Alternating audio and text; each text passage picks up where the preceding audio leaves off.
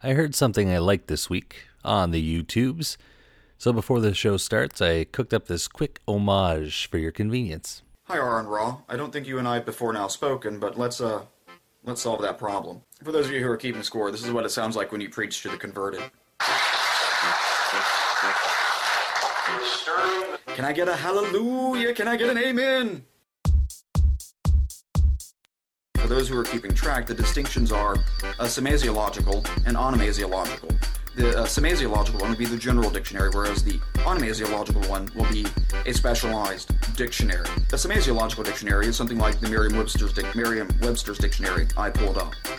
An onomasiological dictionary would be something like Tabor's Cyclopedic Medical Dictionary, which, if you don't know how it's organized and how the words are constructed, is not going to be useful information for you. If you don't know how these dictionaries operate, you will not be able to make use of that because it is so specialized that only people who are expressly trained in it or who happen to have an interest in studying it will be able to even sensibly wrestle with the words in that onomasiological dictionary. Moreover, Aaron Raw, I know beyond all doubt that you are aware of the distinction because you, like so many other atheists, quite properly in this case, whine and complain about the equivocation that happens with respect to using terms as their theory as it's used in science, with a very specialized, particular onomasiological definition, versus the general use of the word theory that creationists want to use, the semasiological definition. You two are aware of the distinction between technical definitions and general definitions. And you quite properly point out the logically fallacious reasoning and argumentation on behalf of creationists with respect to their insisting on using a general term when what is actually relevant here is a technical term. My point, in response to you, is that's exactly what's happening here with this concept of feminist and feminism.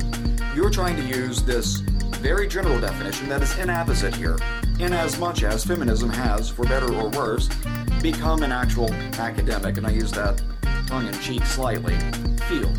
It now has its own particular vocabulary, its own specialized uses of words, and you are either profoundly ignorant of this, or you are willfully misrepresenting the position to the audience who are themselves not in a position to understand what it is that you're doing to them. How you can be ignorant of these definitions beggars my imagination. Either you don't do your research, in which case you're inept, or you do your research, in which case you know this and you say otherwise, which makes you a lying douchebag who will tell whatever little lies he needs to tell to protect his ideology, kind of like lying for Jesus. You have a great day there, pumpkin. Integral math, just a car. Integral math, just a car.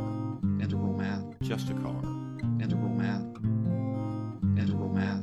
Sorry, carry on. This week on Apostasy Now, we've got Rene Chenard. Now, he's a Canadian. He actually lives pretty close to where I'm at, and he actually went to Canada's Human Rights Tribunal to get Bible distributions removed from the local schools. This is a victory, and I think you're going to find not only is he a positive person, he's very informed, and he's good at explaining how the system works. So even if you're not in Canada, you can still probably learn something from somebody who's been through the system and is still available to talk to anyone, has a website. I'll put all that in the notes. This interview's great. Smashlock and I really enjoy talking to Rene, and I know you're going to enjoy listening to him. He speaks clearly, and I think that you'll be encouraged to pick your battles and stick to it because it's worth it. Because I'm very much a skeptic. I'm more of a skeptic than I am an atheist. I mean, atheist is a conclusion based on my skepticism. You'll have to come like a little child to the foot of the cross. That attitude is what is responsible for the rise of atheism. That's not what Islam is all about. Islam is peace. What is the penalty for leaving the Muslim faith? With the death penalty. Thank you. This is Apostasy Now. For people to get the information correct before they start yapping. Get ready to root for the bad guys. Begins with E, evidence. All the evidence. We've read a couple of times your story on our show. A lot of times we don't hear very I guess it was kind of a mixed result, but we don't normally hear anything positive when it comes to the front on these types of things. Too often it's a total loss. When we're talking about separation of church and state, right? I don't think you've been listening well enough.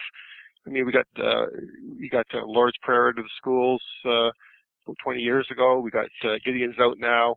You know, I think society's moving in a steady direction. You tend to hear a lot more noise when we lose than when we win, but that's true. There's lots going on. There's a lot of good stuff going on. I mean, we're winning every day, I think. A lot of people still really don't understand how the whole process works. So I was thinking maybe you could kind of just give us a walkthrough about when this started and what the steps were that you took, how you went through it. Sure, absolutely. Well, let me use my case as an example, but I'll give you the sort of the broader version so that anyone else who has a beef can consider it. Of course, in our case, the school's doing a variety of things, and we're looking at doing some more action against them. But one of the things that we thought was pretty blatant and obvious was Gideon Bibles. They're handing out Gideon Bibles. Not actually handing out the Bibles, sending home notes saying Gideon Bibles are available to all the grade 5 kids in our school. It depended on the principal. So pretty blatant, pretty obvious. Either you're giving out religious material from all the religions because that's part of your mandate, or you shouldn't be doing any at all. So we approached the school. First off, you have to establish, are they discriminatory on their actions? So we went and we said, okay, well, there's a book on that's age appropriate on non-belief, and there's a variety of them out there. Richard Dawkins just came up with a fairly good one too, but we did one from Dan Barker, that was a little older. Yeah. And we said, hey, okay, so you're giving out religious material. This is our perspective. You're going to do that? No way. Okay, so they're discriminating, right? Yeah. Established. So we actually talked to a lawyer, which was the step everybody else can skip. Because we weren't really sure how to proceed. He sent a letter to the board saying, hey, you know what, you're out of line, so fix it. Or else there's going to be repercussions, basically. And, coming from a lawyer, usually he actually laughed about it and said, well, of course they will. They're blatantly in the wrong. Of course they're going to have to, because as soon as you get a lawyer saying your letter, the game's up. And surprise, surprise, they didn't. But his recommendation to us was, and this is where everybody else could just skip to, you don't need a lawyer to go to Human Rights Tribunal. You need to, have a lot of self-esteem. Because I sat in a room with 6 other constitutional lawyers to argue this case. But, you can just file a complaint, and there's no cost to doing that. It's kind of a social justice thing. The tribunals have a bad reputation in a lot of sense because people think they're abused and what have you. But you know what? They're the only facility we have in Ontario to stand up and say, I'm a little guy, I don't have a lot of money, I can't really afford to do a legal challenge, but something's wrong and I want to speak out about it. So you file the complaint, you wait a very long time, you gather evidence in a factual way. I mean, that's the important thing. People get up and then they kind of think they're going to, just say, well, I'm not happy about it and I don't think it's right and somebody else should look into this. No, you have to do it. You have to come up and say, here's the case. Look at the legislation yourself. Look at the evidence they're able to bring forward. Demonstrate that what they did was wrong. In this case, we showed that they wouldn't distribute material from either us personally or we finally actually got an Islamic group to offer to distribute stuff, and they didn't distribute that either. Oh, so wow. we established. Yeah. I think it may have been the same group that ended up doing something in Waterloo, because it was just before the Waterloo thing. And then in Waterloo, their school board said, well, we're going to let everybody distribute. So an Islamic group come up and said, well, okay, not to be bad guys about it. I mean, it was moderate Islamic groups, and not anyone that was socially a problem. And the people of Waterloo just went nuts. Well, it's all fair, right? Until somebody else tries to take a turn. It's all, we're not doing anything wrong. Oh, you're going to do the same thing? No way. This is terrible. You can't do that to our kids. So that's kind of where it went. But, the process, like I say, a lot of people don't like the human rights tribunals because or any of the tribunal systems in Ontario, because anybody can bring a complaint, and then you have to kind of defend yourself, and there's no cost to it or whatever. And maybe there should be some kind of a fee or something, but for small, for a parent, or somebody working in a job that's not being treated properly, or any of this sort of stuff. I mean, what do? You're going to invest $100,000 in legal fees to get Bibles out of the school. You have no recourse to people that are blatantly, flagrantly, discriminating and avoiding the law. The tribunals give you that recourse. If the Gideons are known for one thing, it's Bibles. This warehouse is full of them. And while many will be shipped off to hotel and motel rooms across the country, others are destined for public school classrooms. These small paperback New Testaments are part of a long-standing school distribution program, according to Executive Director Paul Mercer. In 1946, it started in a little town outside of Regina, Saskatchewan. Now we're in 191 different countries, giving it to students in grade 5. But Renee Chouinard says it's a choice no school or parent should have to make. When his 10-year-old daughter came home with the permission card, he took action. People have been coming to the school board saying we're not comfortable with this for years, and the school board has not responded and clearly was not responding. So we went to a lawyer and we said, what's the route to go? He looked the case over and he said, well, you absolutely have a case here. Bring this to the Human Rights Tribunal. This is the appropriate place to go. Chouinard, a humanist, claims the distribution program violates freedom of religion, including the right not to believe in anything. The issue is that the school board is clearly siding with what they view one group over other groups, and in a multicultural environment, that's a problem. And certainly on any state where we want to have freedom of religion and freedom for all of the different groups, you need to also accompany that with separation of the government, the church and state. School boards must now decide whether to accommodate all faiths or none at all. How would you feel about Mormons distributing the Book of Mormon? How would you feel about Muslims distributing the Quran? How would you feel about your latest cult that you really don't like distributing their literature to impressionable young people? Absolutely. Absolutely. If they present their case to the school board and the principal, and if they find there's value in what they're offering, fine. For Chouinard, this is the wrong approach. Well, they've opened a whole can of worms. Well, I actually had a question for you. So this is just to kind of help clear up maybe a misconception of my own. When I was reading the article last time, I'm curious, was your intention to have all of the materials be allowed to be distributed equally?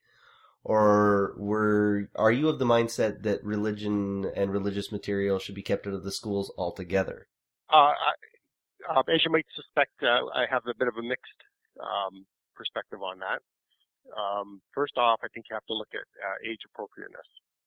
I don't think that grade 5, 10-year-old kids are the battleground for religious doctrines. I just don't think that's appropriate.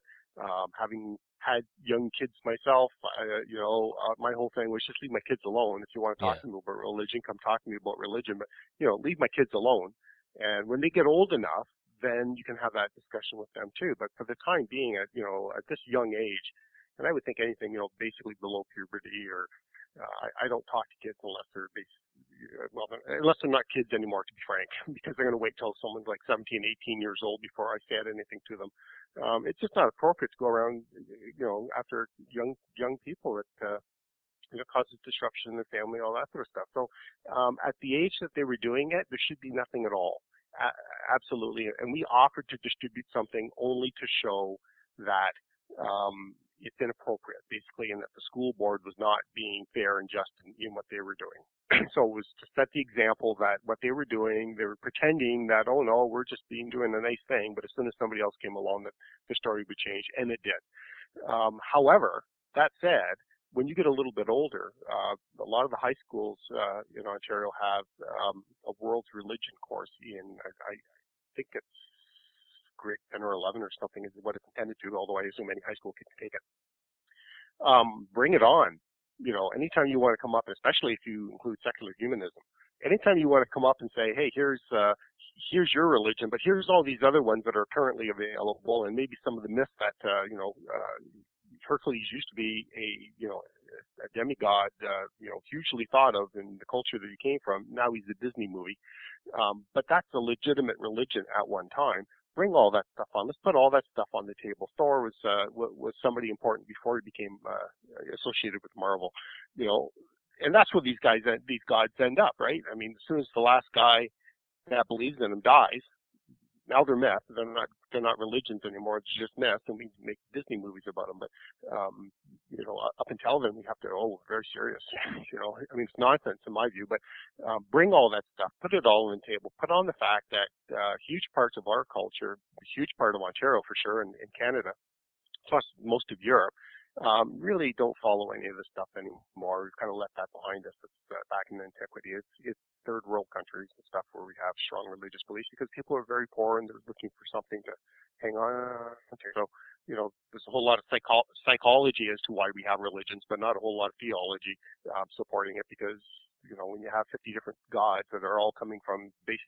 on where you're born, not, some divine thing, then it kind of becomes obvious that, this is a cultural, not a supernatural thing going on. So then to kind of expand on my question, would your preferred outcome to your case had been them saying, all right, if you're not going to distribute all materials equally, then no materials will be distributed at this age because it's not appropriate? Yeah, absolutely. Well, no indoctrinational material should be distributed for any reason anywhere in the school system. I mean, it's just thinking in the public system, it doesn't make any sense. If you're going to have information about religions, there's no problem. Hey, information, I'm all for that, right? But indoctrinational stuff, where we're bringing in, there's no course that we're taking. We're comparing Islam to Hinduism or something. We're not doing that. We're just going to say, here's a bunch of religious stuff. That stuff I don't think belongs in schools at all. Certainly doesn't belong in schools with younger kids that are maybe influenced by this. You get teachers and stuff standing up. Kids love their teachers, and it's like a extended parent. So when you get a teacher standing up and she has to have these weird ideas that parents don't agree with, I mean that's traumatic for a kid. So so our thing has always been teach kids as much as you can, but don't indoctrinate them in public schools and stay away from other people's kids. For crying out loud. Even if the kid's being taught wrong, it's probably better that he not have people openly challenging his parents' authorities or whatever, in his mind when he's that young. I mean, they need to have that stability of knowing that they can trust their parents and all that sort of stuff. And let's face it, half the time parents are wrong, but hey, we will be too. Wait until you have kids and they tell you. No, I honestly really empathize or sympathize with your situation because I have 3 children myself. So when I picked out your story the other day that we were recording an episode and we talked about it briefly, I was curious to actually ask you whether or not you felt the results of your case kind of backfired. Because I was curious if your true intent was to kind of remove this age-inappropriate indoctrination material from the schools, but then you're coming at it from the angle of we're being discriminated against, so either treat everyone equally by not having this material or treat everyone equally by having the material. How do you feel about the results of the ruling? Well, the ruling was bang on. And you're right. There's a little issue there because we would prefer not to have indoctrination material at all, but the ruling is open to treating everyone equally. I was advised about a week ago that the school board has in fact banned everything. Oh, okay, so excellent. they did exactly. Yeah. Oh, okay, so they basically said since we don't support the other alternative material, we're just going to go with no material. Yeah, and since I launched the case, there's been about 4 other boards. Waterloo being the most notable because they had a big issue happen in the media there. But there's Clearwater had one. There's a couple of others. Every single board has come to the same conclusion. They've all said we're not going to have it at all. And there's a reason for that. Because although the court ruling or the hearing ruling did leave open the possibility that as long as you're treating everyone equally, you're allowed to treat everyone equally. That's kind of the way the legislation is. So if they're treating all religious points of view equally, then they can actually distribute everything. But the downside is look at some of the nonsense. And what do you define as a religion in the first place, right? So really, you're going to send a little junior home with something, Your thetan levels are too high, Junior. Please join Scientology. Xenu yeah, needs absolutely. you. I mean, there's stuff there that you just sit back and, smoke pot in Jamaica and, Oh, hey, yeah. it's part of the religion, Yeah. I mean, there's stuff out there. And to be fair to the restitutions there, or whatever you pronounce that, I think they actually have a sincere thing, and there's actually some reality to that. It wasn't just an excuse to smoke pot, but, that ain't our culture, and that's not what most parents in our culture would want their kids bringing home from school. So we have enough kids bringing that home from school already. I guess it depends if it's printed on paper that you can then break down and roll up into something you can use for recreation. Well, there you go. But, so what is it you're going to allow kids to send home? And at what point, as soon as you say, wait a minute, that nonsense cult that had some really bad stuff going on and all this sort of stuff, he's trying to distribute stuff, that's outside of the realm, that you're back in court. Because by their perspective, a lot of, the neat thing about nutcases is that usually they actually are legitimately nutcases. They really believe it, so they're sincere.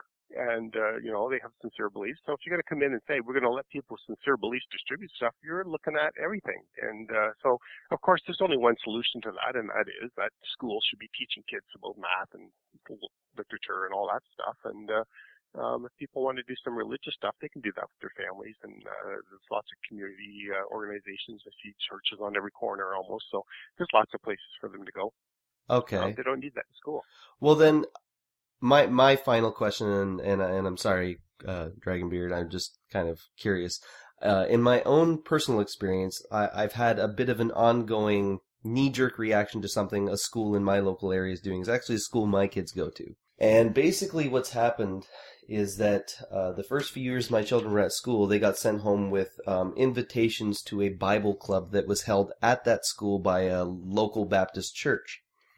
And I went and spoke to the principal of the school, and they said that this Baptist church, generally the people who attend are already members of that church, but that they've been allowed to send these pamphlets home with other children to try and get them to join and sit in with their friends, and that the church rents the space after hours, and that makes it okay. And my counter-argument to this so far with the school has been, you are allowing a religious organization, whether they rent the space or not, to come in and espouse particular worldview to a group of school children in a school setting, which gives that particular group the appearance of school authority. And it's in the place where they go to learn things that are factual, and then they're being taught this. And I said, what if I want to come in and teach a critical thinking and reasoning club? Are you going to allow that? And they're like, oh, what are your qualifications? Well, what's the qualifications of the lady who comes from the church? So I'm curious. What qualifications can you have to teach a myth? Yeah, exactly. Belief that God spoke to her at night. Yeah. So, my curiosity is that, me personally, I don't have any experience dealing with these kind of cases or tribunals. So, if I were to want to take this further, do you think I, A, have a case, and B, what step would I actually take? Or is it just basically following the steps you mentioned before? Yeah. First, let's have a conversation, offline and on the side, because I'll hold, fill the formal for you. Okay. Okay. I think you might have a little bit of a case there. That's an interesting twist. The fact that the kids are used to the school setting and that's significant to them. I've never thought of that before, but it's a very good issue. However, generally speaking, I would say, and being a taxpayer, as I'm sure we both are, school boards are strapped for money, and renting space is a revenue generation thing that they can do. They don't use the school on weekends or after hours or whatever, and there's nothing wrong with them renting it as long as they're doing that in a completely fair way. So the fact that the church group is renting the space, although I question why a church group that has a church would be renting space from a school other than to give that impression, I don't see an issue that you can say they're not allowed to do that. the point where it becomes interesting is, and I would encourage you to write a letter. It shouldn't be too hard to put together a critical thinking thing. Incidentally, if you do and they accept, you might get a lot of kids because people way overestimate the Christian population, or way underestimate the interest in non-belief. But I would formally request to get basically the same deal that the church got, and do a critical thinking, and I would be explicit about it being secular humanist lean towards it. And the reason I would be explicit about that is because I suspect that your school board will say, well, there's no way we're having atheists in here. And that's exactly, that shows the discrimination. As soon as they go, oh, this is an atheist group, well, we're not allowing that, then they're discriminating. Okay? If they're turning around and saying, we're just renting space, they don't care who it is, then they don't care. That's fine. But as soon as, if you make it explicit that you intend to teach critical thinking in relation to religious doctrines, and that you're coming at it from a secular humanist position, then if they then turn around and say, oh no, we don't think you're qualified or whatever, there's no qualifications. Churches don't have qualifications either. I mean, they have some Bible thing that they go to and they all go, oh yeah, praise the Lord, and then they say, this guy said it really well, we're going to make him the minister.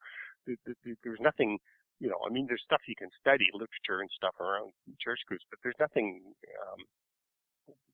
there's no qualifications for being able to speak for God. Okay, if there were one, there still wouldn't be any qualifications. You just have to take it on trust that the guy's being motivated properly. So, come on. I mean, if you have an education or something, or you studied philosophy, I mean, that's always better. If you intend to bring in speakers that studied philosophy or something, well, then you've by-stepped the whole thing because your own personal qualifications don't matter. But certainly, if they reject your offer to come and do something equivalent to what the church group is doing, but specifically for non-belief, and the church group is a religious group, and they're saying, well, we're going to let the church in, but not you, then they're absolutely discriminating. I would I would just follow the exact case that I did. Okay. Yeah, absolutely, because this is clearly, let's get this stuff away from our kids. I agree wholeheartedly. This is for young grades.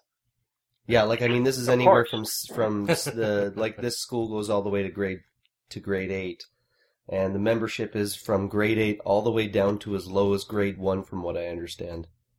So, I mean, we're talking kids. I'm sure they'll take the junior kindergarten kids too. Oh, probably. I'm sure they would. And I mean, like, I've seen the club. I believe that the membership was about 30 kids, at least 2 years ago, the last time I really raised my voice about it. Because, I was really, really not happy about it. But the one day I'm standing out in the hallway picking up my children, and the woman who comes in and teaches it starts, talking to me, and I'm like, oh, what are you teaching them today? And she goes, oh, we're teaching them about Jeremiah, I believe it was. Okay. And I'm like, and if memory serves, isn't that the story in the Bible about the genocide of a city? I think Jeremiah was a bullfrog. You might be thinking of Jericho. Jericho. Jericho. Yeah. You got to be really old to get the bullfrog. No, Jeremiah was a bullfrog. Yeah, I remember that song. Yeah. Jeremiah, you know what? I forget offhand. Jeremiah. Jericho. So it was about Jericho, the city? Oh, yeah, that's an interesting piece. And I'm like, you're teaching kids about the story of Jericho? They usually leave out the details about killing the babies and stuff. Yeah, I know.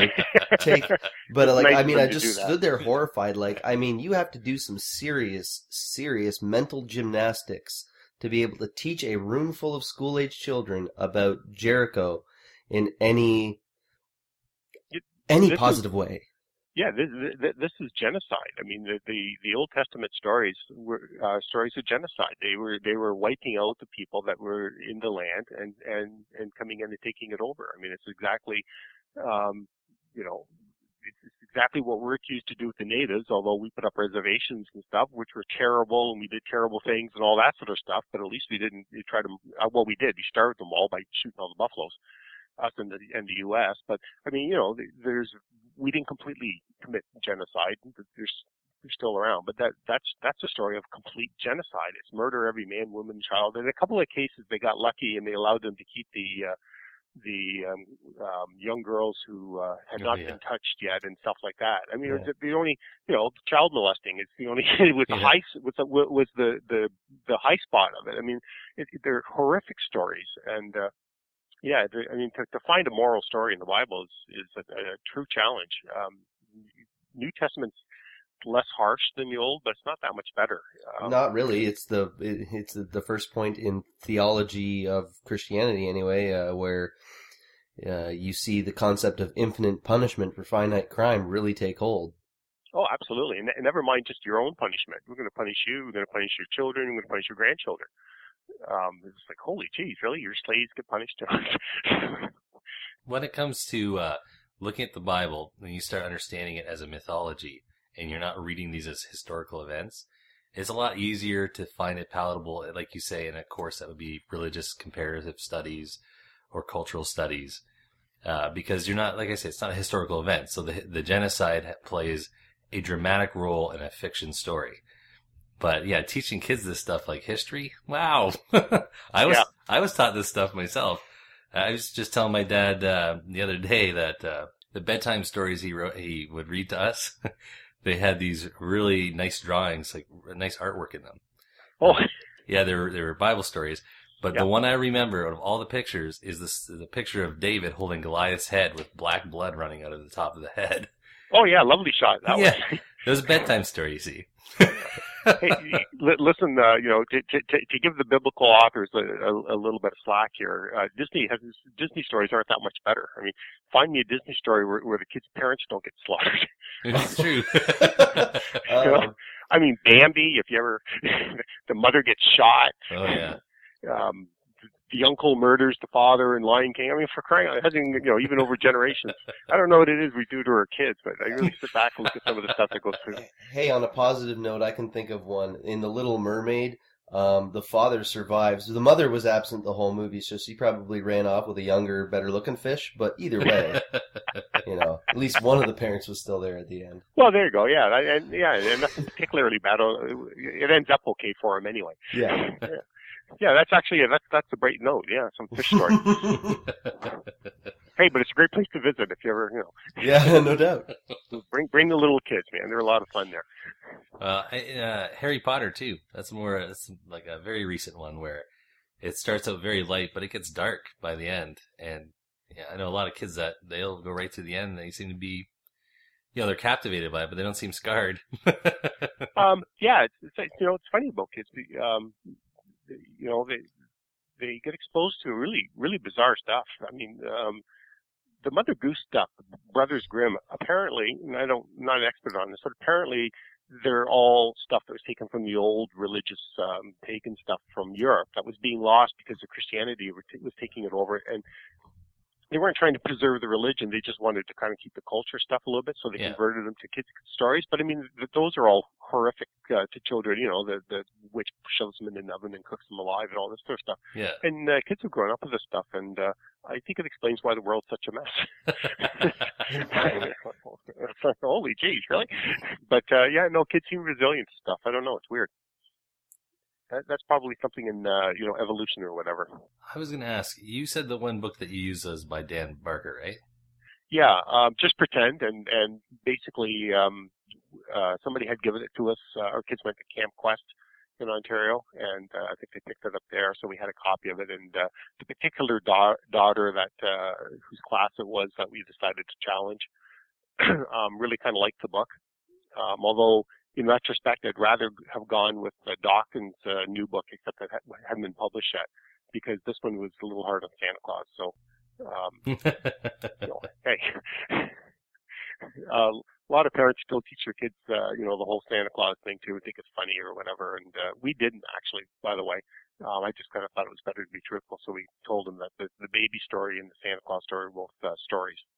Yeah. But and they were okay with that, right? And we told them, by the way, don't tell anybody else, because some people play a little game there, and they were fine. But some people do that, and don't have strong feelings one way or the other about how you deal with Santa Claus with your kids. So it doesn't matter to me. But that was the only downside. I thought all the religious stuff was bang on, but Santa Claus, kind of harsh. Hello, non-believers and seculars. We'll be talking more about religion and politics on today's Free Thought Radio. I'm Annie Laurie Gaylord. And I'm Dan Barker, your friendly neighborhood atheist of the airwaves. Free Thought Radio is the weekly production of the Freedom From Religion Foundation. In Canada, the Ontario Human Rights Tribunal has agreed to hear a complaint by a Niagara Region parent who's objecting to Gideon Bibles in his daughter's school. Welcome to Free Thought Radio, Renee. Well, thank you, Dan. Okay. And I guess I met you briefly a couple years ago at the World Religions Conference. Was that where it was? Yeah, yep, that's right. Yeah, that was pretty... They invited an atheist to a World Religions Conference, and so you and a bunch of secular humanists showed up, and we took our place at the table. And this is actually where there's a tie-in with Barker there, because we had to find something to distribute in order to challenge to see if they were doing this fairly. So we offered to distribute to our own child's class one year, just pretend. So you were doing that to make a point. You didn't really want to distribute secular humanist atheist material to the children, right? No, I don't want to do that because, frankly, I don't think it's appropriate to be going after other people's kids. Well, I would have donated books, if you'd asked. I would have donated maybe... We can't donate enough for the whole province of Ontario. What's the name of that book? Do you remember? Oh, yeah, it was Just Pretend. Just Pretend. Yeah, that's right. And then it had a subtitle, was something as a primer or something for kids or something. But yeah, it's a really, it really is age appropriate. It's all cartoons and. Might even have that picture of Jason in it, actually, now that I think about it, with or David rather, with Goliath's head, because it did talk about some of the stories books that you get from other stuff, but it talked about all sorts of gods. So I have another question for you, actually, about this tribunal. Sure.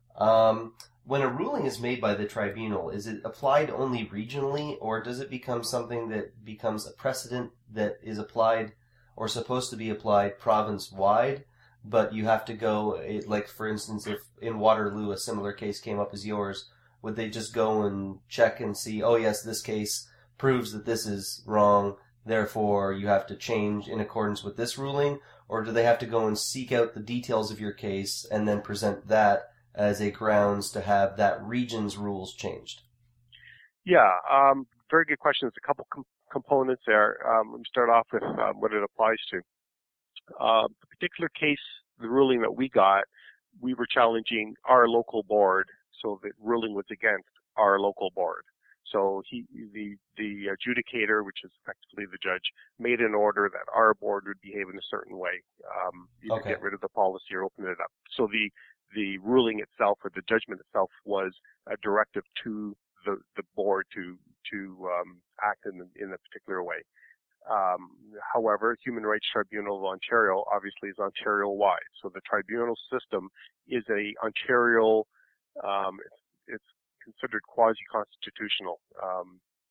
The nation has a constitution. The province has a document which is treated like a provincial version of the constitution, and that's what the Human Rights Code is. So that basically applies across. But anytime you want to challenge something, it can be as blatant as you want, but you have to make the argument that the other person is violating something. So they really are kind of case by case. What you do is you have a lawyer send, or you can even do it and send a letter to whoever's doing something wrong, and you say, buddy, here's the case that says that what you're doing is wrong, and if you don't stop, we're going to pursue this and take you to a tribunal or to court or whatever you want to do with it.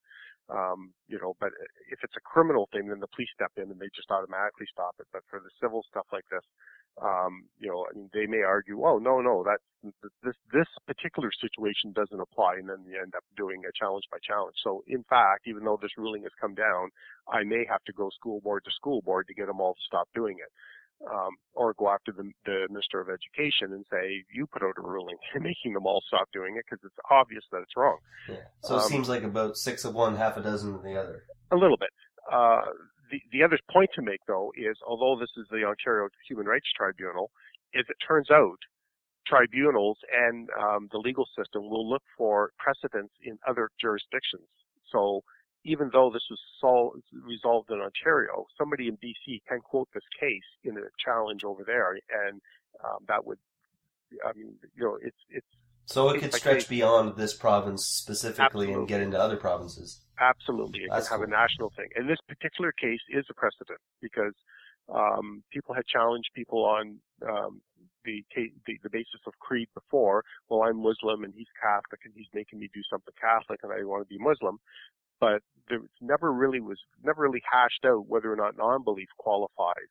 And so this case really did establish that yes, if your view is non-belief, you're a secular humanist or an atheist or whatever term you want to use, you have every right that any religious person would have. It applies equally to you as it does to anyone else. If someone's doing something and they want to push something in the school or at the town hall or whatever, you can step in and say, well, unless you're doing my view too, and that counts, even though my view is that there isn't a God, so how's that a creed? It's a perspective on religion. So creed can be the belief in a religion or can be a perspective, you know, your view on religion. So we count. So that's an important thing. So it is a precedent, this particular case, and it does apply nationally, although much stronger in Ontario than in other provinces. Well, I guess was there another part of that? No, that pretty much covered everything I asked. I guess that kind of makes sense, right? Because it has to do with, I guess these issues will go back to the Charter of Rights that we have.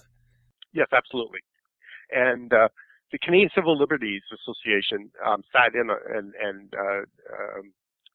intervened, I think was the term, made presentations on this case as well. And that their intent on doing that was to bring in the charter, because I didn't do anything with the charter because it's federal and this is obviously a provincial tribunal.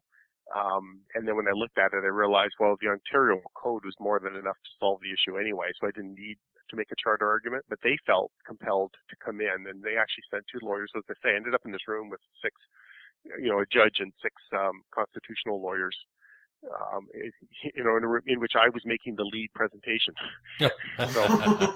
So this is what you mean by having good self-esteem, right? Yeah.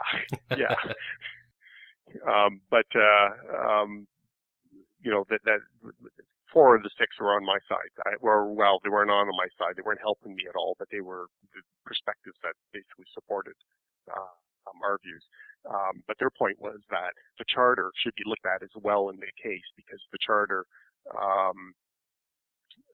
clearly, says the same thing. You can't do this sort of stuff. So it could have been a charter challenge. Getting the prayer, Lord's Prayer, to the school system was done through the Canadian Charter of Rights rather than the Ontario Code. So that was automatic. I still remember making it. What's that? I still remember making it when I was in school. The prayers? Oh yeah. Give us this day our daily bread, and forgive us our trespasses. Yeah. Blah blah blah blah blah blah. Yeah. Oh yeah. Absolutely. The side note of that, and something I'm looking at as part of a secondary case here, is 2 out of 3 of my kids learned that prayer in school without our knowledge. Wow. Really? Yeah. They did it on the basis of they have there's a thing in grade 3, so even much younger, about Pioneer Day stuff. Yeah. So they do a little field trip to our local Pioneer Museum. And then the excuse was to make it like so they'd experience a day that the pioneers had. Right. Pioneers said the Lord's Prayer at the beginning of school, so they have to all learn it. And I remember when I complained about it, I should have taken them to court then. My big regret was to be way too tolerant on these issues. I learned over time that if you allow a little bit, they take more. But I remember talking to teachers, like, what the hell? Like, are you stupid? You're teaching the Lord's Prayer to people's kids who don't want them to know it. And, yeah. Why would you even do this? And he said, well, the only reason we teach it is because so many of the kids don't already know it. Well, yeah. Buddy, did you not get something from that? It's the dominant thing in the Christian religion. If the kids don't know the number one main thing that you're supposed to learn, do you think maybe there's a reason? Do you think really it's up to you to teach it? One of us, Google gobble. But this is what I said earlier. If you offer a course, you might get a lot of takers.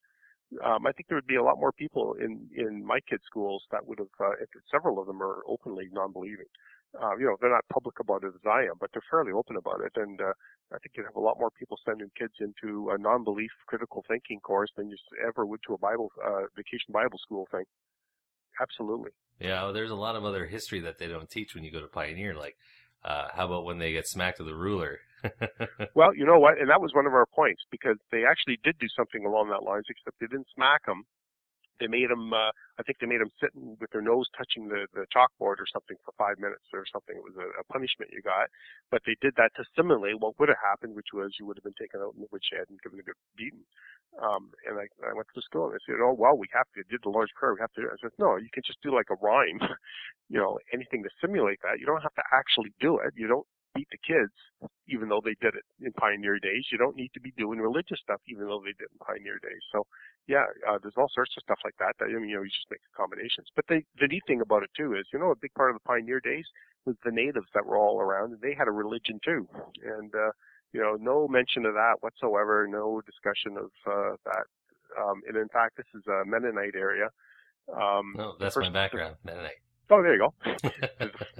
Welcome to, I'm not going to say the club because it's not mine, but like everybody else here in town is. But, the fact of the matter is the first pioneers were French Canadians. They were Catholic. Oh, that's right. Yep. So they didn't do anything Catholic either. So it's kind of we have to have this. It's the Pioneer days, but we're actually going to ignore 90% of the religious stuff that was going around in the Pioneer times. We're only going to talk about the one that we want to promote. It's pretty openly biased and stuff. So this sort of stuff, and you're going to say, oh, we're not hurting anything. Okay, well, how about we do the other then? Let's promote the other religion as well. Oh, you can't do that. And that's the bias, right? That's where you see, the wolf in the sheep's clothing. But we're not doing anything wrong until we're going to be fair with somebody else, and then it's now we have a whole different perspective. We were wondering if, when you were going through all of this, what level of hostility, what kind of hostility from people in the community did you receive? Oh, yeah, good point. There was some. Remember humorous comment from the hearing from the lawyer from the Civil Liberties Association on that point, that I had taken abuse and stuff through the community on it, because there's letters in the local paper type of a thing, and the school board had gone out of its way to collect all these letters and submit them as evidence. I didn't bother. Who cares? It's people's opinion. But they had done this. So the Civil Liberties lawyers said, well, obviously Mr. Schnarr suffered a lot of abuse, and the lawyer for the school board kind of said, well, it really wasn't that bad. And the guy started laughing. Have you read some of these? It's humorous. I'll tell you right up. I've been public about non-belief basically since I moved to Grimsby. So, for years before this case. So people who wanted to confront me could have in advance. This was just sort of, something else I did. So there may have been a sense of they didn't bother too much anymore. I don't know. But the other side is, because I had written stuff before and other people had attacked me, other people from the community had gotten in the habit of writing in to defend me. I can honestly say that of what got printed, at least 50%, at least, was supportive. And I would say it's probably more like 65 or 70%. I had, I think, one guy call me who was, and that had a handful of people. People don't, and don't call people, by the way, if you see something in the paper. Write them a letter, that's fine. Nobody's ever threatened by a letter, but taking calls in your home type of a thing can be a little bit disruptive and make, take you a little off at ease, because you never know who's on the other end. But a handful of people called me to basically heartfelt thanks, for having stood up for it. Numerous letters in the paper, like I say, more than half support this particular thing. I had people contact me, one lady from Mexico who heard about it. Oh, wow. The guy who actually went to school here and went to the local high school. He's a doctor, a PhD of some sort. Can't remember what. I think one of the sciences out in Washington State now, but wrote and thanked me because of the negative experiences he had through the school system here, and was really appreciative that someone stood up. So I don't have trouble sleeping at night. There's some people that really dislike me, and a whole lot of people that are really appreciative and have expressed it. So that's good to hear. At the end of the day, I encourage people. Yeah, you got to have a little bit of thick skin. You are going to get some nutcases, shooting their mouth off at you. But I actually got confronted. There's a humanist group here in St. Catharines that I spoke to a couple weeks ago, and it was kind of a debate type format. And so they had some religious people. And this one nut came up, you should be ashamed of yourself. And about 3 or 4 people took him aside and explained to him that they didn't appreciate his attitude, and then came to me and said, don't be ashamed. You look at stuff like that, you got to look at the source, right? You look at the people that are saying it, and you realize, like, honestly, those are the people I'm trying to help. Because somebody brainwashed them when they were in grade 5, and I feel really bad. That screwed up their life. You look at some of those people, they were, their lives revolve around a myth. It's really sad. And I'd like to stop some of the kids, the next generation from suffering from that, because, they end up there, statistically lower income people, lower education, they're not doing all that well. And they've been really, really influenced by some of this stuff. I mean, it's a social harm as far as I'm concerned. So, part of the reason of speaking out and doing your show and me doing the stuff that I do is, to try to kind of turn that tide a little bit and then maybe stop some of that. I think it's abusive, it's harmful, it hurts kids, it hurts them when they grow up. Every little bit helps. Oh, absolutely. Yeah, you just got to be out there. You just got to make a little bit of noise and let people know that non-belief is okay. And Penn Jillette made an interesting comment on that. He may have been copying it from somebody else, I'm not sure. If you break religion, it will never come back. Something else will come back. A different religion will come back. But that what's being, that particular religion will never come back. Yep. If you destroyed science, and it has happened in the Dark Ages and stuff, it will come back. People will figure it out again because it's true. So there's some place to go. The thing with this stuff, if we can stop indoctrination, we really are doing something. It only exists by indoctrinating children. If you weren't indoctrinated as a child, you're not going to start jumping. I mean, a few people do, I guess, but almost no one jumps on these bandwagons. It's because you were conditioned as a child to think that it's okay, and it's not okay. I mean, it's harmful. And does you see people that can ill afford it, giving huge amounts of money to some guy who's having parties and tapping his foot in bathrooms and stuff. Well, for me, I was raised with the indoctrination, but I guess my church was not aware of the danger of letting children watch Star Trek growing up. Well, Gene Roddenberry's a huge, been a huge influence. Absolutely. Yeah. And he did exactly what we're talking about. I mean, he brought comparative religions into the main culture. We're talking about maybe letting that into schools. He did that on Saturday afternoon TV. They did stuff on some of the Greek mythologies, but they also did a whole bunch of stuff on that effectively, just below the surface were theological arguments, and that all sorts of different people had different ideas. He made that really apparent. So. Oh yeah. Well, me and the Lord, we got an understanding. We're on a mission from God. Do atheists deserve religious protection? In a landmark ruling, the Ontario Human Rights Tribunal says yes. The ruling came after a battle between an Ontario father, René Chouinard, and the District School Board of Niagara. The tribunal weighed René's right to distribute an atheist book at school against the Gideon's right to hand out Bibles. The ruling declares atheism a creed that deserves the same religious protections as any other recognized faith. We're joined by René Chouinard in Toronto. He's the winner of the Human Rights Tribunal case that declared atheism a creed. René, why does atheism deserve the same protection as religion?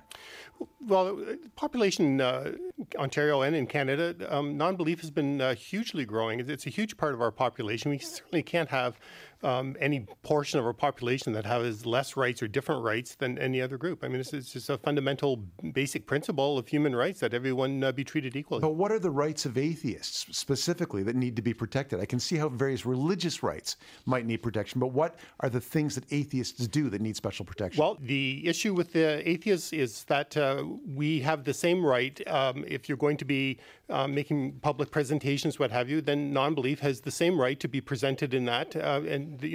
Social presentation that everybody has a religious belief is false. First you trade the Cadillac for a microphone. Then you lie to me about the band. Now you're gonna put me right back in the joint. They're not gonna catch us. We're on a mission from God. Yeah, true, but he also brought in, on the negative side, just to play devil's advocate a little bit, he brought in, kind of this allowability for people like Eric Von Donigan and the Ancient Aliens crew on the History Channel. Oh, that drives me nuts that Ancient Aliens is on the History Channel. But, a lot of people who kind of didn't go and understand the message was kind of supposed to be a contemporary view of the world at the time, kind of take it as, oh, well, that means aliens are real and that our DNA has been altered by beings from another planet and UFOs are really Klingons. Any particular show like that can kind of be taken wrong by the right people, I guess. You make a just and valid point. I'm not sure we can hang that all on Rottenberry. No, not on Rottenberry. But you know what? You're absolutely. And I think what that speaks to a little bit is, that religious type ideas do form. I mean, it has something to do with our psyche, and we have to be on guard against them, and we're vulnerable to them just like everybody else. And yeah, you're absolutely right. People replaced the traditional religions with Bigfoot or alien abduction or mediums, all sorts of stuff. When you see through one, there's a tendency for people to shift to something else. And I think to be brought up in a critical thinking environment helps you a lot to not get sucked into something like that. I agree. That's part of the issue with Santa Claus, to be honest. We talked about him a little bit earlier, but when you're teaching kids that there's a tooth fairy or that any kind of sort of thing, oh, they're cute stories and everybody enjoys them, but you're setting them up with an idea, you're setting them up with an idea that this sort of realm is reasonable. And you're doing it at an age where even later on when you go, hey, by the way, that's not really true, it still affects them. And there's some interesting psychology stuff on that. There's an age period, it's referred to as preschool, but I think it carries up into grade 1, where kids actually, when they learn stuff, they learn it uncritically and they incorporate it in a very, very strong way. And it's very difficult for them to get over that after. So yeah, your point's very well made that if we got rid of all the religions, there would be new ones that would come up, and it would be space aliens or whatever. It'd be something different, but it would be something. But also that doing stuff with kids is something we really have to be. I think there's a lot more research coming on that front, and we have to be a little bit careful there. You're right. Things do get into a child's psyche pretty hard. Every once in a while, I still hold aloft my magic sword and say, by the power of Grayskull. No, but it's true. Kids are so impressionable. Like, I can't tell you how many injuries I received as a child, like grabbing a skipping rope and trying to swing like Indiana Jones from my parents' banister in Montreal. I think I broke like 3 tables trying to do that. As long as it was only tables. Yeah, only tables. Yeah, and even growing up, the tactics that we were talking about with they try and play it off as history or heritage. Even when I was younger and I was a ardent evangelical Christian, I really didn't understand, that type of behavior. I used to have, I was a Christian into my early 20s, and then kind of coasted as a Christian for another number of years. And I remember many times having arguments with people in my church or other believers I knew in my family about that type of tactic. Like, if you're dishonest with people, they're going to know. And they seem to think that people would just be tricked by the tactic and then become a believer and let it all go, and it would all be happy. Well, that's a funny point, because that is one of the strategies of the Christian apostolate. There, say anything. It doesn't make any difference whether it's true or not. Yeah. And because when you convert them, you're doing the right thing. Well, that's anything where you do.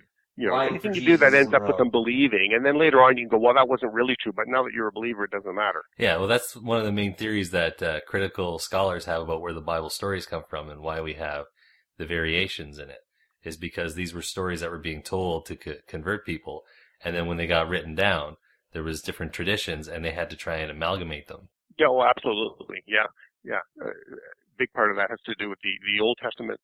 There used to be there was Israel and Jordan, I guess, which were sort of the north and the south groups, and then when they united, they had the same stories, but they drifted. So that's why you tend to get duplicate versions of things in the Old Testament. You get two stories of Noah and the Ark. You get two stories of creation, and they're not the same. And they just kind of follow one after the other. It tells the story, and then it tells it again differently. And that's probably where some of that comes from, yeah. Well, Renee, this is Smashlock. I guess we haven't really been identifying who's speaking and when. Anyways, it's been an absolute I haven't had a clue. Yeah, okay. It's been an absolute pleasure interviewing you. I'm going to let Dragonbeard finish it off because I unfortunately stole my wife's van keys and have to go pick her up. So, such is life. Thank you for answering all of my questions. I had a wonderful time. So I'll leave it to Dragonbeard and you to finish this interview off. Okay, well, it's been great talking to you. All right, keep up the fight, man. All right, now you only have one troublemaker to deal with.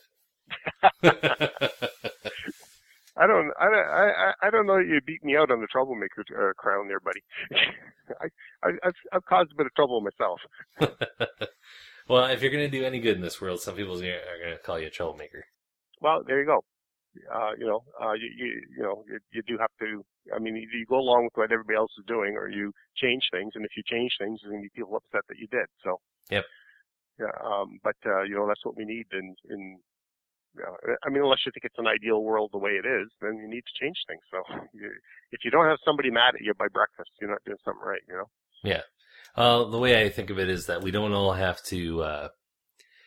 We can't all be the person that's making the case or making the speech or whatever the case may be, but we should all take enough time to consider the issues and from time to time show our support for someone who's trying to make things better. Both of those points are huge. One is we do have to stop and think about things and not just accept just because it's the way it's always been. And that's huge, just to stop and think. But the other side of the coin is to occasionally come up and say, hey, you know what, maybe I don't have to make the speech, but I'm going to let people know that I agree with it. There's a huge non-belief community. In Ontario, if you look at the last stats, 24%, just under 23.9, if everybody wants to call me on it, don't belong to a religion. Now, a lot of them may believe that there might be something, but they don't belong to religion. They reject religion, and to the point where they do that on surveys. So there's a lot of research that's been done that's concluded that people lie about how religious they are in surveys. People say they're more religious than they really are. It's some cultural thing. We're not really sure why, but at this point we have 24% of the population in Canada saying that they're non-religious. 40% are Catholics. So if you talk to Catholics, like 95% of Quebec is Catholic, and 98% of Quebec doesn't go to church or have anything to do with it. I mean, they're Catholics because that's what their heritage is. That brings you down to, there's a fringe group or a bunch of fringe groups around that have small numbers, and then you get to the Protestants. If you add up all the different Protestant numbers, you get something like 28%. There's like a 4-point spread. We are that strong in Canada.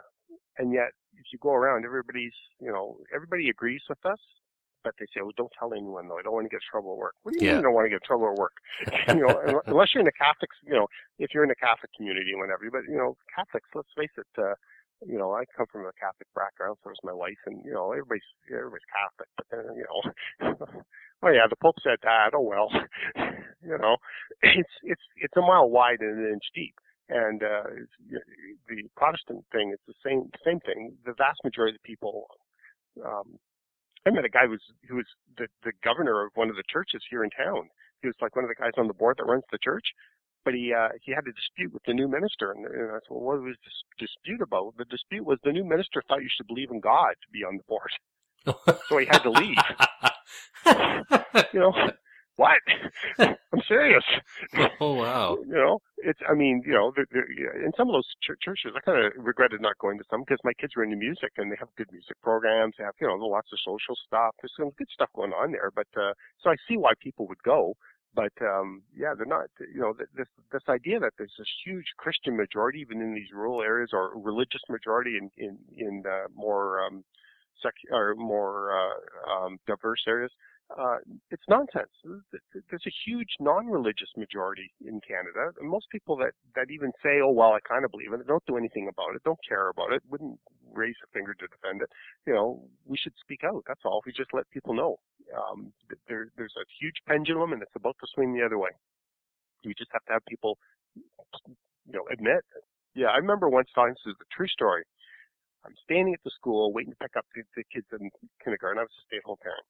And there was 3 other fathers. And I'm kind of eavesdropping a little bit, and they're talking about something about, this Sunday stuff. And, and they're kind of bashfully saying, well, we don't go very often and stuff. But trying to hold up appearances amongst themselves.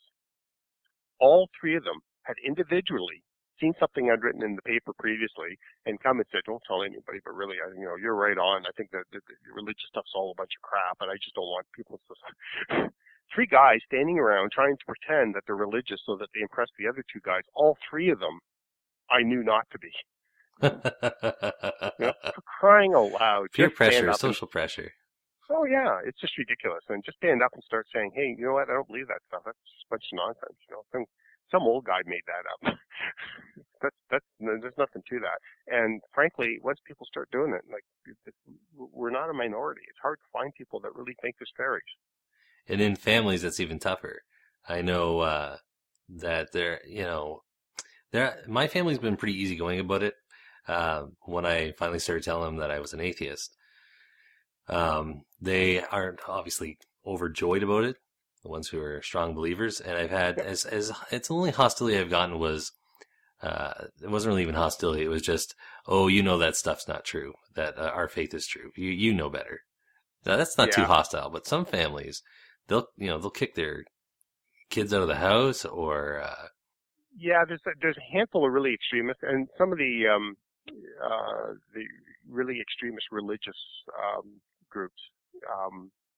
Are really bad for that. The Mormons are well known for it, and Jehovah's Witnesses and stuff. You get disowned.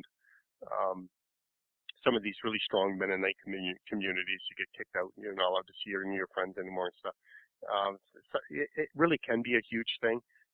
The new thing about families that I found, and I got my side, which was evangelical. My mother is an evangelical person, and my in-law side, and in both cases. It's almost the same. It's reflected in society. I've later found out that it wasn't any, the religious support. There was 1 or 2 dominant people that were pushing it really hard, and everybody else going, "Don't say anything. We don't want to upset grandma," type of a thing. But that they kind of played along with it. But that in fact, I've had a lot of support from both sides of both the in-laws and my own family, despite the fact that there are elements in both that are very strongly religious. So, it's a tough issue with family. I think you should come out and you should let them know, because you're lying and you're being dishonest to your own family. Yeah, and that's why I did. I just wanted to be honest about it, not to tell them I was going to tell them off at the dinner table or anything. It was just like, we're having these conversations, and I'm clearly allowing you to hold an old view of me. So I would finally start telling people. Yeah, I think you kind of have to, and like I say, if you get enough people doing it, even in families, I think you'll find out that there's a fair amount of support for it. But I have to tell you, I sat in some cases, it was years and years and years later that people confided that, well, I actually agree with you, I just didn't want to say anything.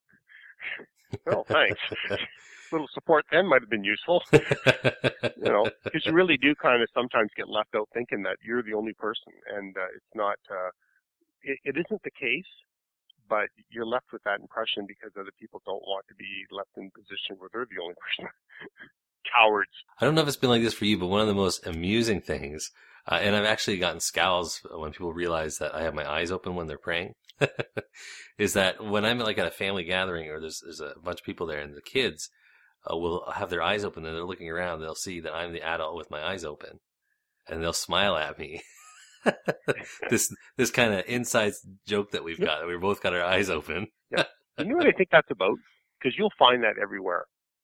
And I don't have any studies or anything to back this up, but I'm really pretty sure what's going on there, especially, notice it's very often the young kids and kids that are just being indoctrinated, and they'll come to you and they'll say, well, Jesus is real, and they'll look at you like, are you going to crack up laughing, or because I really think that they're testing to see whether or not they're getting fed a line or whether or not you really believe in it. So, we all close our eyes and stuff, and then they kind of go, well, okay, that's what we're supposed to do. But I'm going to look, because I wonder if I'm closing my eyes like I'm being told to, and everybody else is pointing and laughing and thinking it's funny. I really think that even at very young ages, kids are looking at it going, really? I'm supposed to believe what?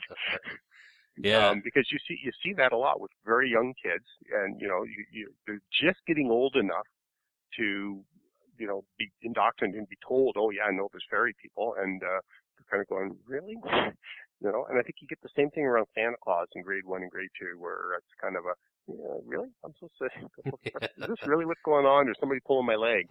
And they kind of get that sense that, this doesn't really have passed the smell test. Yeah. And, they're right. So it is kind of a fun, but you're right, it happens a lot, and it's usually kids. Yeah. And they just get this little mischievous smile. It's an inside joke that we have that even their parents don't know about. They're not going to tell them because they know the rules are supposed to be you close your eyes. Yeah. I think they're used to looking around and seeing other kids that aren't doing it, that are also looking around, because kids are always trying to learn, right? Yep. But when they see a grown up do it, I think it's a special treat for them. yeah, a little bit fun. And, and as I say, you don't want to, it's better to let them get indoctrinated than to criticize their parents, because they really need that anchor. And I might be wrong on that point, but I really kind of think that kids need to have, even if their parents are nuts, they need to know that, the parents are going to keep them safe and all that sort of stuff. They have to have that security. There will be a time when, when that breaks down, and then it's more open.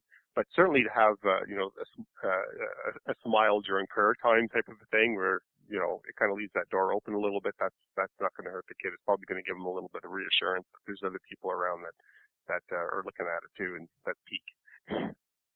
Incidentally, we were talking about Gene Roddenberry earlier. Spock, this is three-fingered thing. Yep. Do you know what that's from? Yeah. Let's see. Leonard Nimoy suggested that, right? He's his Jewish background. That's something to do with the Jewish background. Yep. The Jewish tradition, right? Something in their tradition. There's a point in their service where I think everybody turns and faces the back of the church or the temple or whatever the heck that is, and I think they're supposed to have their eyes closed, and the rabbi stands behind them and speaking and doing something, right? And you're not supposed to look. So as a young lad, Leonard Nimoy, and he just felt in the show that he needed to have something to make him stand out. But as a young lad, Leonard Nimoy decided, curiosity killed the cat, and I got to have a peek. And he sneaks around, he peeks around behind him, and sure enough, they do the three-finger thing with both hands spread out wide, and it's some kind of a prayer thing. Yeah. But obviously, there's a couple of things to show up. Joseph Campbell speaks well of this, the late Joseph Campbell. Yep. He studied a lot of mythology, and the number 3 comes up a lot, and the whole Trinity type thing. And clearly this is another example of it, even though obviously Jewish, not Trinity. They don't believe in the Trinity, but there's a that crosses cultures for some reason. It's the number 3 shows up in religious ideologies all over the place, and that would be an example of it showing up there. But yeah, that's where that's from. It's Leonard Nimoy as a young lad. That's amazing. Breaking the rules and peeking when everybody's supposed to be praying. So we all benefited a lot, in my opinion, from him not listening to Mommy and Daddy that day. Because we got more finger dexterity. That's true. It took me a while, but I did master doing it on both hands when I was younger. Oh, well, there you go. And thousands of listeners now are giving it a shot. All right. I know you have some family stuff coming up, so I'll let you go.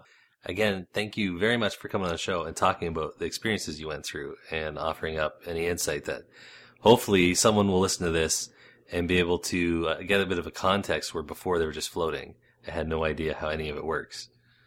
Yeah, I appreciate the exposure, actually, because you're right. There's a lot of people that don't really understand the process, and a big thing I get often is, how is that a human rights thing, handing out Bibles in schools?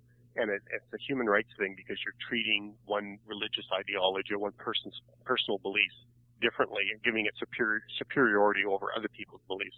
And even if they're not attacking your beliefs, if they're promoting theirs, that's equally discriminatory. So just sort of an opportunity to give people a better understanding of that and why that's an issue and why we should be concerned about it. It's a social thing, and I appreciate you giving me the opportunity to voice it. Yeah, anytime. So thanks for listening in. I hope that you picked up on a few good pointers there.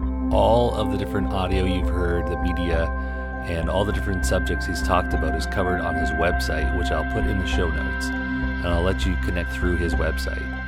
That way you'll hopefully get the best of what you're looking for, and you'll decide to contact him so he can advise you or give you a little inspiration. You're such a disappointing pair. I prayed so hard for you. It saddens and hurts me that the 2 young men whom I raised to believe in the 10 Commandments have returned to me as 2 thieves with filthy mouths and bad attitudes. Get out, and don't come back until you've redeemed yourselves.